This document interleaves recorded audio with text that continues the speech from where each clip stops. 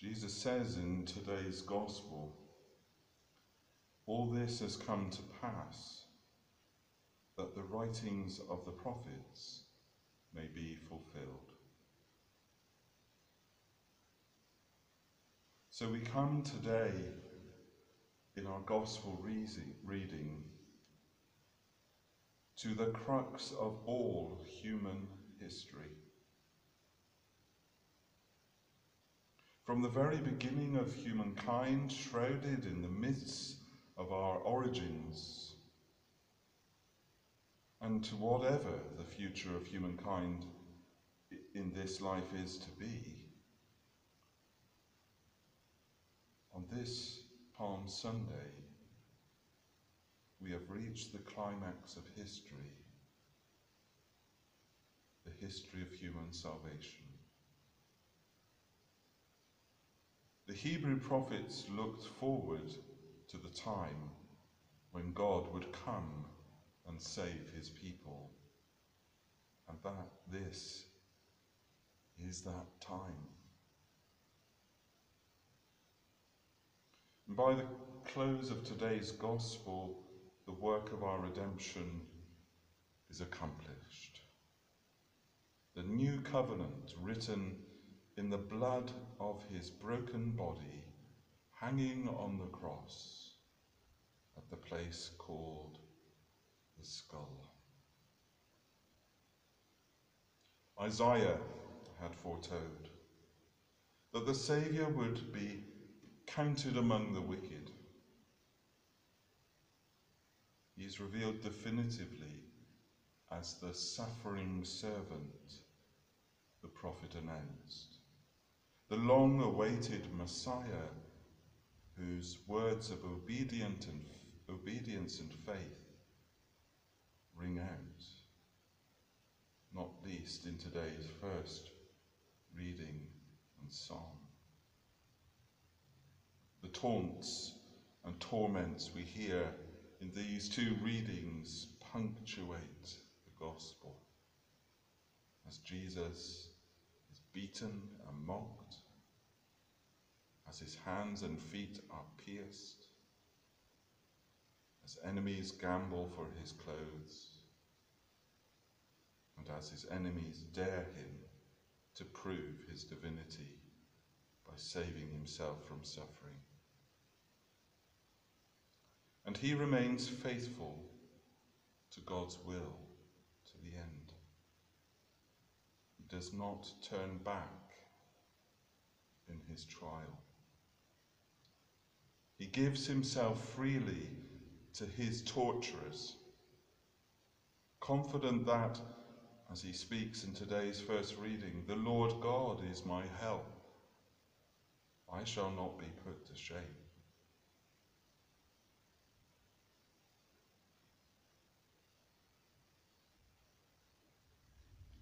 My brothers and sisters, we were destined to sin and death as children of Adam's disobedience. But now we have been set free. We have been set free for holiness and life by Christ's perfect obedience to the Father's will. And this is why God greatly exalted him. This is why we have salvation in his name, following his example of humble obedience in the trials and the crosses of our lives. We know we will never be forsaken. And we know, as the centurion today, that truly this is the Son of God.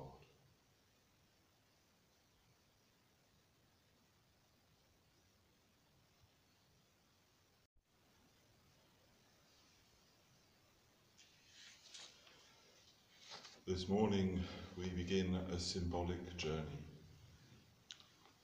Our journey is one that symbolises our Lord's own journey. And his journey was aiming at the temple. The temple being at that time, or up until that time, the ultimate place of worship for God's people. And it was the place of sacrifice. And Christ, at the end of his journey, made it the place to bring all sacrifices there in the temple to a close. And he would make the ultimate sacrifice of himself. He became the Lamb of God, the Lamb of God who takes away the sins of the world. And so we journey this morning in our hearts,